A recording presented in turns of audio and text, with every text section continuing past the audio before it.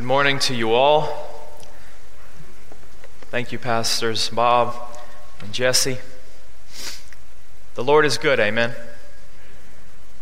He is good all the time.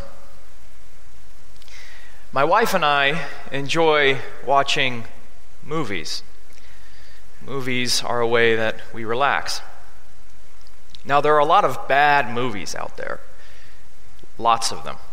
Not just bad as far as morally, but just bad as far as plot. There are probably more bad movies than there are good movies. But there's also a small selection of really good movies. And one movie that I really enjoy, it might be a top 10 of mine, is a movie called Unbroken. Have you seen this movie? This movie comes from a book called Unbroken. Same title for the book. And in this story, in this movie and in this book, it is about a man by the name of Louis Zamperini. Louis Zamperini was a World War II vet. Prior to joining the Air Force, he was an Olympic sprinter. He ran in the Olympics in Germany before World War II started. And he enlisted in the Air Force, and as he was flying a mission over the Pacific, his plane was shot down. And he ended up living, and he was lost at sea for about 47 days. Imagine that. And during this, while he's at sea, he's there with two other men, and one of the men dies. And he's later rescued by the Japanese. And the Japanese take him, and he becomes a prisoner of war for 2 years. He ends up surviving. He's rescued by the Americans. But he returns back to America only to be plagued by alcoholism and depression. He's celebrated as a war hero, but he has these personal demons that he has to deal with. But later, going to a Billy Graham revival in L.A., he meets the Lord Jesus Christ, and his life is changed. A truly incredible story of redemption.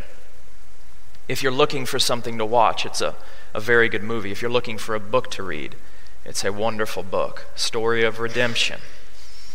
And in the movie, as Louis is getting on a train to go to the Olympic trials, his brother says this to him. His brother says, "A moment of pain is worth a lifetime of glory." A moment of pain is worth a lifetime of glory. What a powerful statement. A true statement. And what we're going to see this morning, a biblical statement. This is what I'm going to argue this morning. The difficulty that lies ahead, specifically with reference to death, the difficulty that lies ahead for us Christians is a gateway to the glory beyond. Let me say that again. The difficulty that lies ahead is a gateway to glory beyond. That's the large idea that I'm going to be tackling this morning, using my cue from what Louis Zamperini's brother says. A moment of pain is worth a lifetime of glory. The difficulty that lies ahead is a gateway to glory beyond. Let's go ahead and open up to Philippians 3.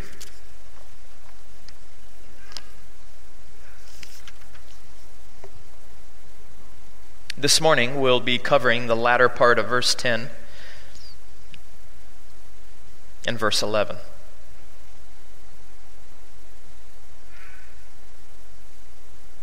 This is what the word of the Lord says. "That I may know him and the power of his resurrection, and may share his sufferings, becoming like him in his death, that by any means possible I may attain the resurrection from the dead." Now, if you remember, which I hope you do, last week we dealt with verse 10. Don't worry, I won't be preaching the same sermon. But the end of verse 10, I don't think I really dealt with it adequately, where Paul says, becoming like him in his death. I want to touch on that again.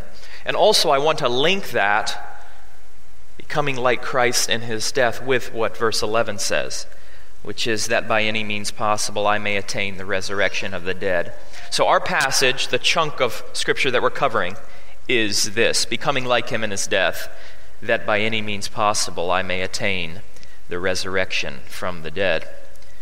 This morning we're concluding a mini-series within the book of Philippians, and that mini-series covers the three aspects of salvation.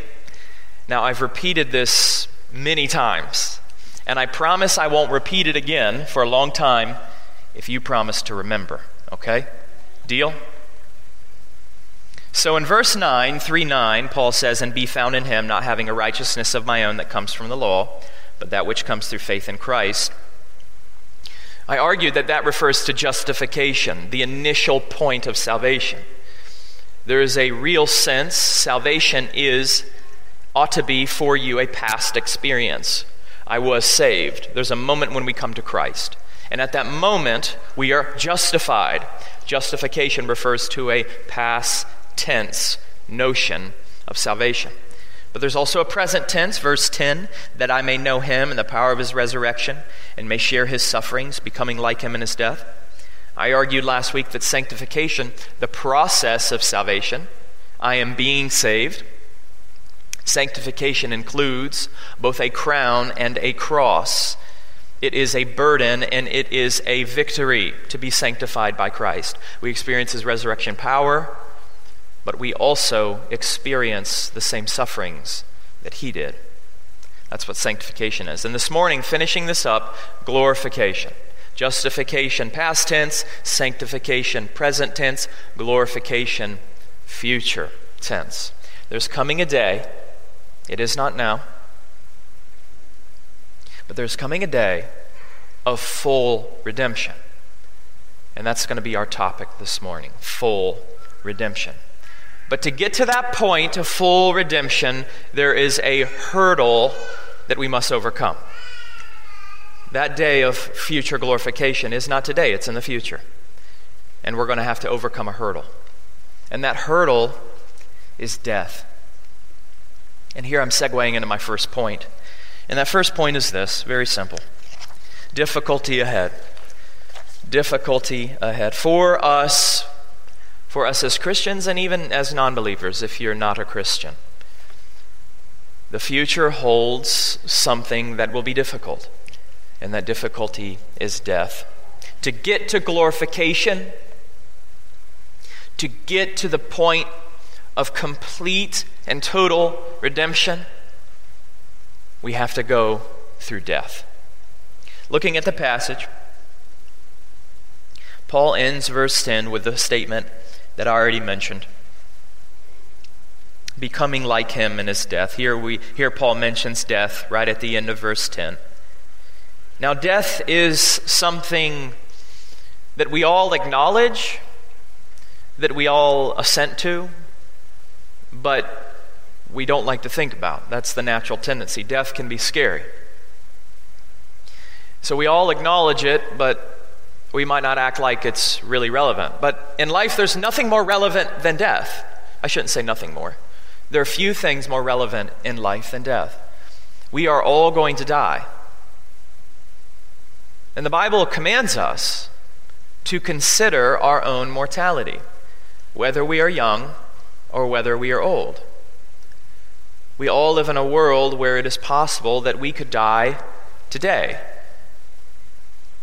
And there's great wisdom found in contemplating our own mortality. Psalm 90, verse 12 says this: "Teach us to number our days, that we may get a heart of wisdom." Teach us to number our days, that we may get a heart of wisdom. One commentator puts it like this: teach us to recognize our death. There's coming a day when we will die. And the Bible says that it's important for us to consider death, to consider that our days are numbered. In this life, we're just passing through. We're all pilgrims headed to a certain city, whether it is the city of destruction or the celestial city. We're all passing through. And to get to each of these cities, we must enter through the means of death. Now look how Paul talks about death here. It's not just a general death. It is Christ's death. You see this modifier, his.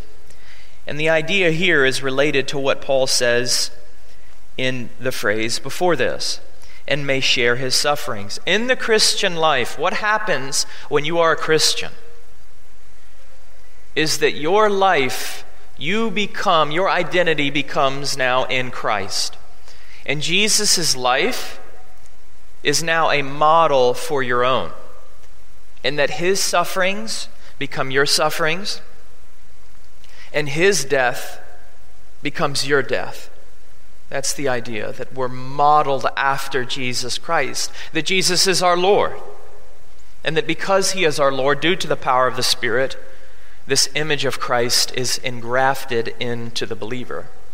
And it is so engrafted that our death, the death that we die, through that process, what happens is that the Spirit conforms us to Christ's death. By the power of the Spirit, what happens in our death as we die, as we fade from this world to the next? The Spirit applies the power of the gospel. The Spirit applies the power of his resurrection to us in our death. So becoming like him in his death, what does this mean? It means a number of things. But the way I'm taking it this morning is that as we die, the Spirit engrafts in us Jesus' death. In other words, at Jesus' death,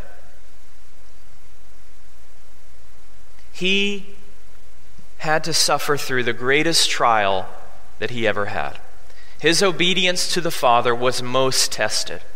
Jesus' crucifixion was the greatest trial that Jesus had. It was the time whenever he was most helpless, most vulnerable, losing control of his life to the powers of darkness. And what happens in our death is not the same. Let me be clear here. It's not the same, but it's similar. In our death, what happens is that we are stripped of all earthly pleasures and abilities to hold on to this world. And death will likely be your greatest personal trial that you must go through. We can talk about death. We can talk about the difficulty of death, but you never really experience what death is like until you go through it. And we all must go through this reality. But in light of the gospel, death is not the end. In light of the gospel, what God the Holy Spirit does is he takes Jesus' death and he applies it to us. And through that process, we become more like him. In that his sufferings become our suffering. His death becomes our death. Union. That's what we have with Christ. Union. But this is very difficult. These realities that we talk about, that I'm talking about, it's one thing for me to discuss them. It's another thing to go through them. Difficulty lies ahead for us, dear Christian. But the difficulty we must understand in light of the gospel, in light of Jesus. And what happens in the gospel is Jesus takes death and he turns it into a gateway. Death is the means by which we are saved. It is the way that salvation comes to the believer. You cannot get to the celestial city except through the river. You must die. Now there's an asterisk there of which I'll touch on later. The general pattern of humanity is that you must die to get to glory. But death changes. Death is a gateway. Death is not the end. Death is a door. Death is a door that the Christian opens, leaving this world and going on to the next. But the barrier, what divides those two worlds, is death. But on this door, there's a doorknob, and that Christ has turned this doorknob, and you are to follow after him. A way to explain this in more detail, this notion of death as a door, death as a gateway. It's like this. So in my house, I have many doors. Yeah, no duh, right? I have doors in my house. Now, whenever I come home from a day of work, let's say it was a tough day. We all have difficult days. Let's say it was a tough day. As I drive into my garage, I park my truck, I get out of my truck, and I go through my garage door. Now envision with me what is on the other side of this door. What is on the other side of this door is a group of people who love me unconditionally. A group of people, 3 of them, call me Dad. And coming home from a hard day, what I hear is, Daddy, and I'm embraced. This is a world, this is a room, this is a house of love and acceptance and joy. But to get to that world, to get to that place where I'm called Dad and where I'm seen as a hero, I have to go through this door. I leave the difficulties of the day behind and I go from one place to another. But there is a gateway. There is a door. And that door is like death. For the Christian, what separates us from eternal glory is a difficult door to open. But I want us to see this morning the glory beyond it. Death is a door. It is not the end for the Christian.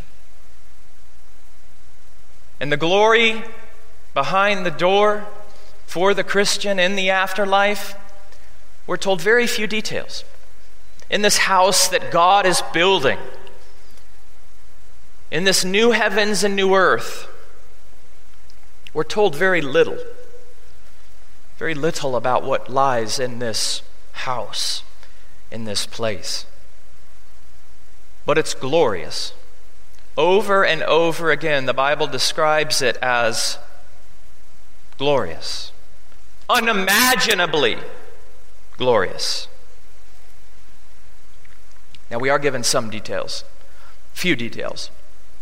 And one of the details that we're given is that in this next world, behind this door, there is a reality, a physical reality that awaits the believer.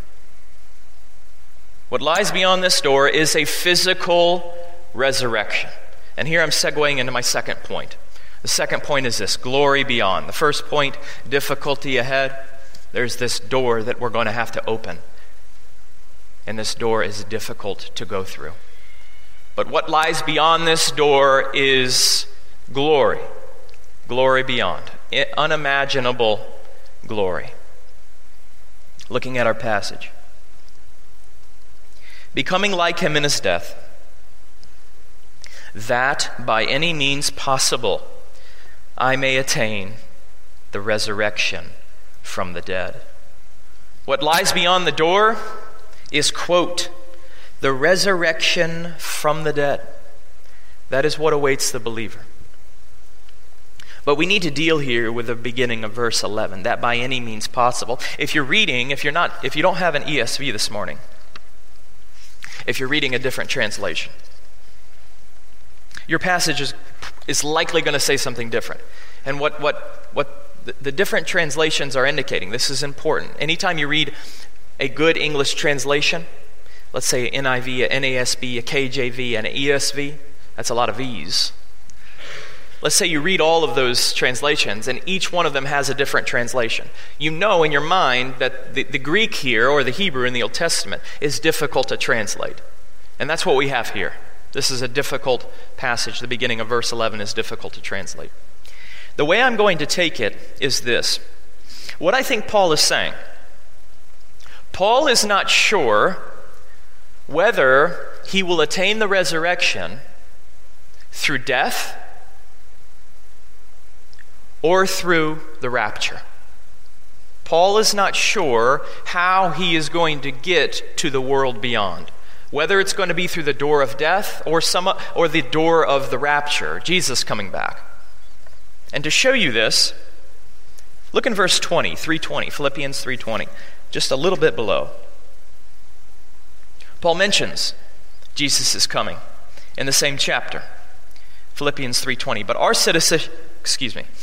citizenship is in heaven, and from it we await a Savior, the Lord Jesus Christ. What will Jesus do?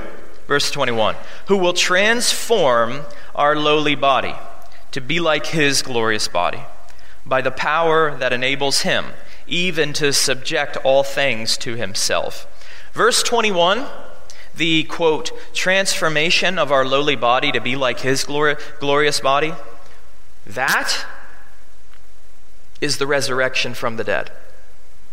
What Paul says in 3:21 is a further explanation of what Paul says in 3:11. The resurrection of the dead is the transformation of our lowly body to be like his glorious body. Paul does not know whether 3:21 will happen in his lifetime, just like we don't know. We don't know if the Lord will continue to tarry or if the Lord will return this day. We don't know that. We don't know if we will die. We're confronted with two options in coming to glory, either through death or either through Jesus' second coming. And what Paul is saying in 3:11, what he is saying is that I don't know how I am going to attain the resurrection of the dead. I don't know whether it's by this option or this option. I'm not sure. But he strives after, in light of the uncertainty, what he does is he strives after the resurrection from the dead. He makes this the end goal of his life. He must persevere regardless of how he attains the resurrection. That's how I take what Paul is saying at the beginning of verse 11, Philippians 3:11. That's what I take him to mean whenever he says that by any means possible, whether through death or through the resurrection. So once again, the resurrection, what the resurrection from the dead is that our souls will be united with a new body. We have a physical hope in the future. That Jesus Christ will transform not just our spirit, not just our soul. Salvation is more than spiritual, dear friend. Jesus will transform our soul and our body. And the resurrection from the dead is the ultimate goal of salvation. That is where we are going, is to have our bodies and souls together saved. That our lowly bodies will be transformed to having a body like Christ, a physical, real, touchable body.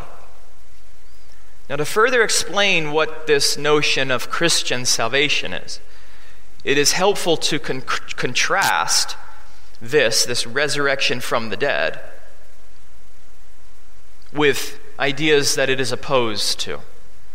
It's helpful to contrast what the resurrection of the dead is different than. It's helpful to say what the resurrection of the dead is not. First and foremost, Christian salvation, where we are headed, where the Bible says Christians are headed, is not reincarnation. Reincarnation is not a Christian idea. I hope all of you already know that. The resurrection from the dead is not reincarnation. We are not headed to becoming some other life form.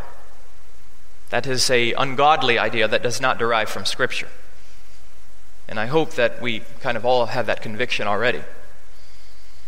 But the resurrection is also not that we become angels when we die. That we become angels. I don't know where this idea came from. Maybe a Hallmark card. I'm not sure. But we, when we die, are not going to become angels. We're not going to be changed into something different. We're not going to become an animal, reincarnation. We're not going to become an angel. We're going to still be human. We are and forever will be humans. Now, there's one more idea that the resurrection of the dead is not. And this is probably, I imagine, maybe some of you have thought this way and even communicated this.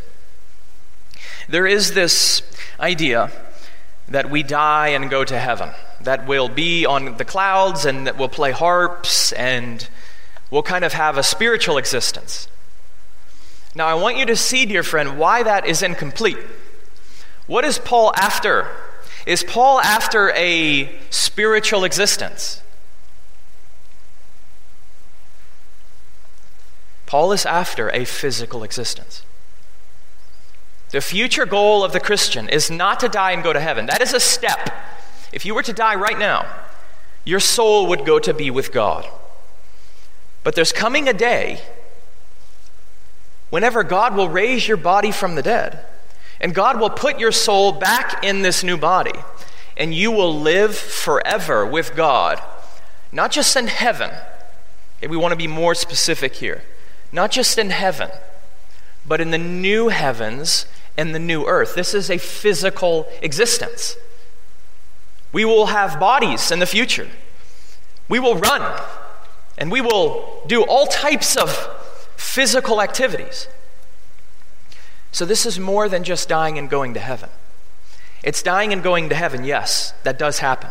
But that is a step to a further step. And that further step is dying and going to heaven, and then rising from the dead and living physically with God in the new heavens and the new earth. That is where we are going. That is the end of Christianity. That is salvation. That is glorification. That is where we're headed. And it's very important, dear friend, that we emphasize this.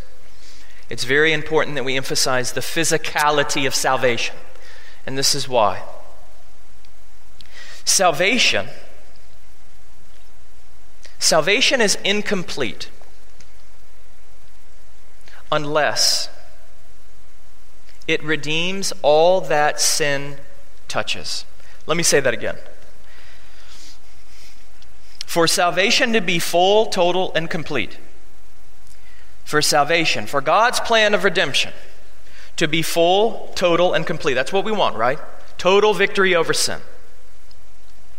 For salvation to be full, total, and complete, salvation must extend to every part of reality that sin has touched. For salvation to be full, total, and complete, salvation must extend to every part of reality where sin has touched. If sin has touched the physical, then salvation must also extend to the physical. From this song, Joy to the World, listen to what it says. Joy to the world. Now, I might sing this a little bit. Do not tell the elders that I'm doing this, okay? No more let sins and sorrows grow, nor thorns infest the ground. He comes to make His blessings flow, far as the curse is found, far as the curse is found. This song rightly teaches the resurrection.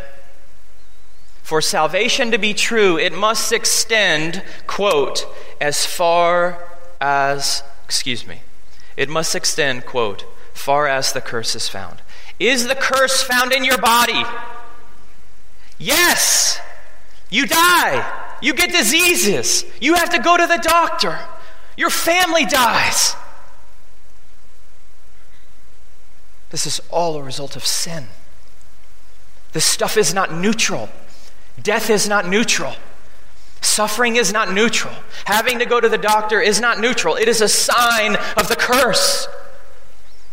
And for God's plan of salvation to be complete in us, those things must be redeemed. Those things must be redeemed.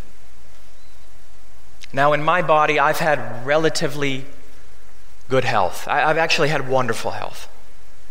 Wonderful health. My family has had good health.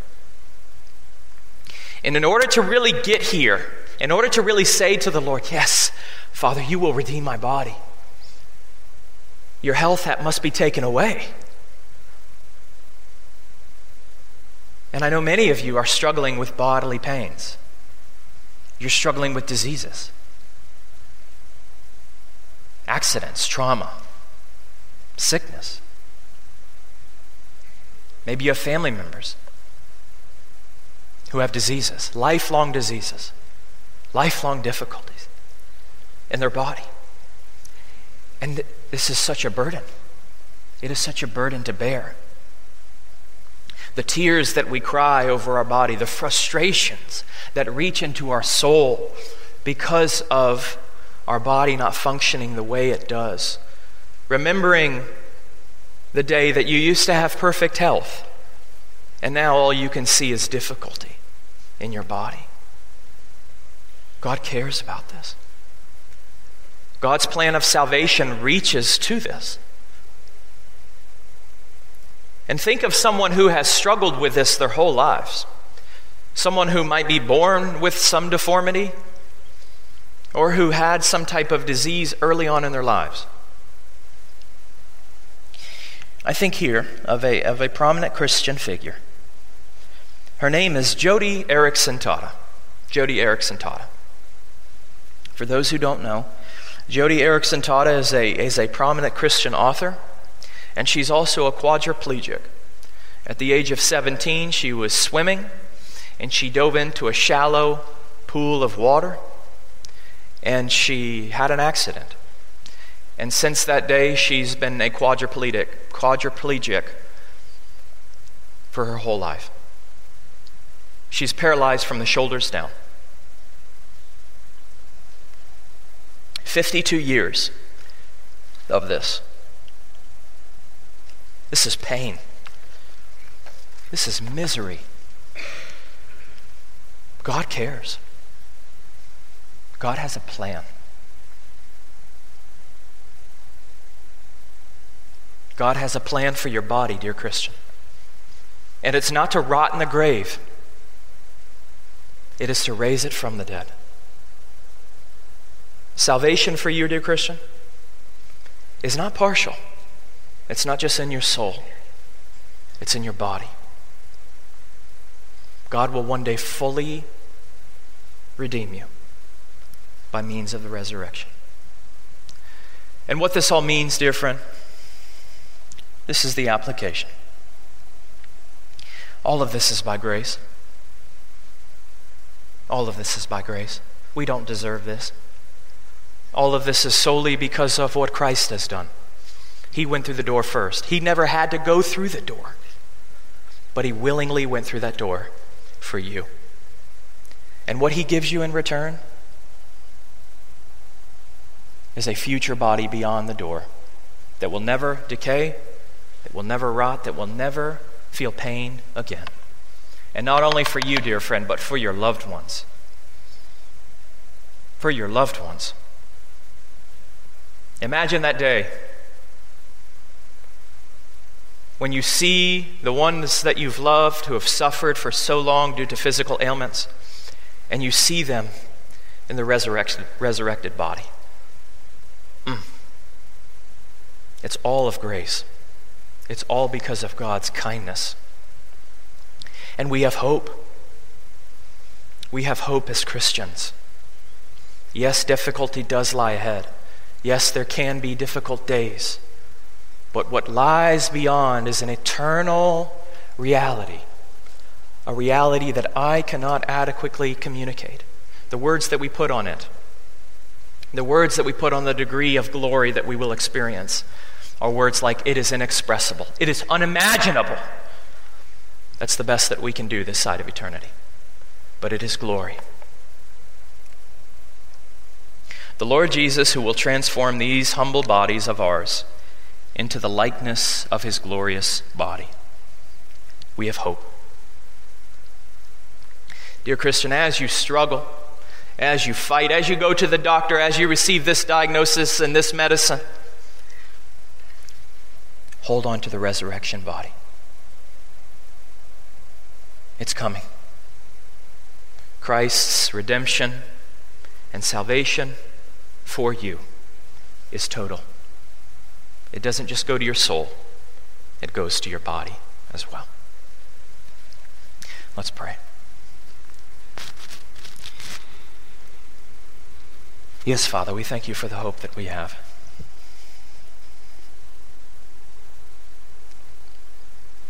Father, I pray for two groups of people this morning.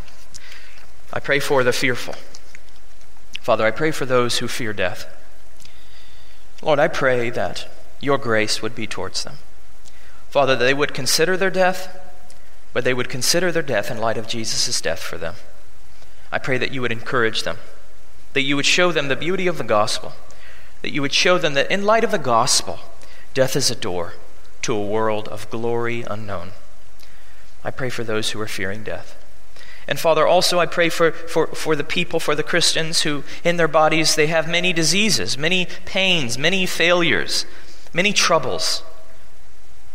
Father, I ask and pray that you'd fill their hearts with hope. Father, fill us all with hope. Fill those who suffer with hope. Cause us to all hold on to the physicality of future redemption. You care about our pains, Father. You care about our traumas. You care about our frustrations in our bodies. You care about the sadness we have for those who suffer around us. Father, fill us with hope based upon the resurrection. And all God's people said, amen.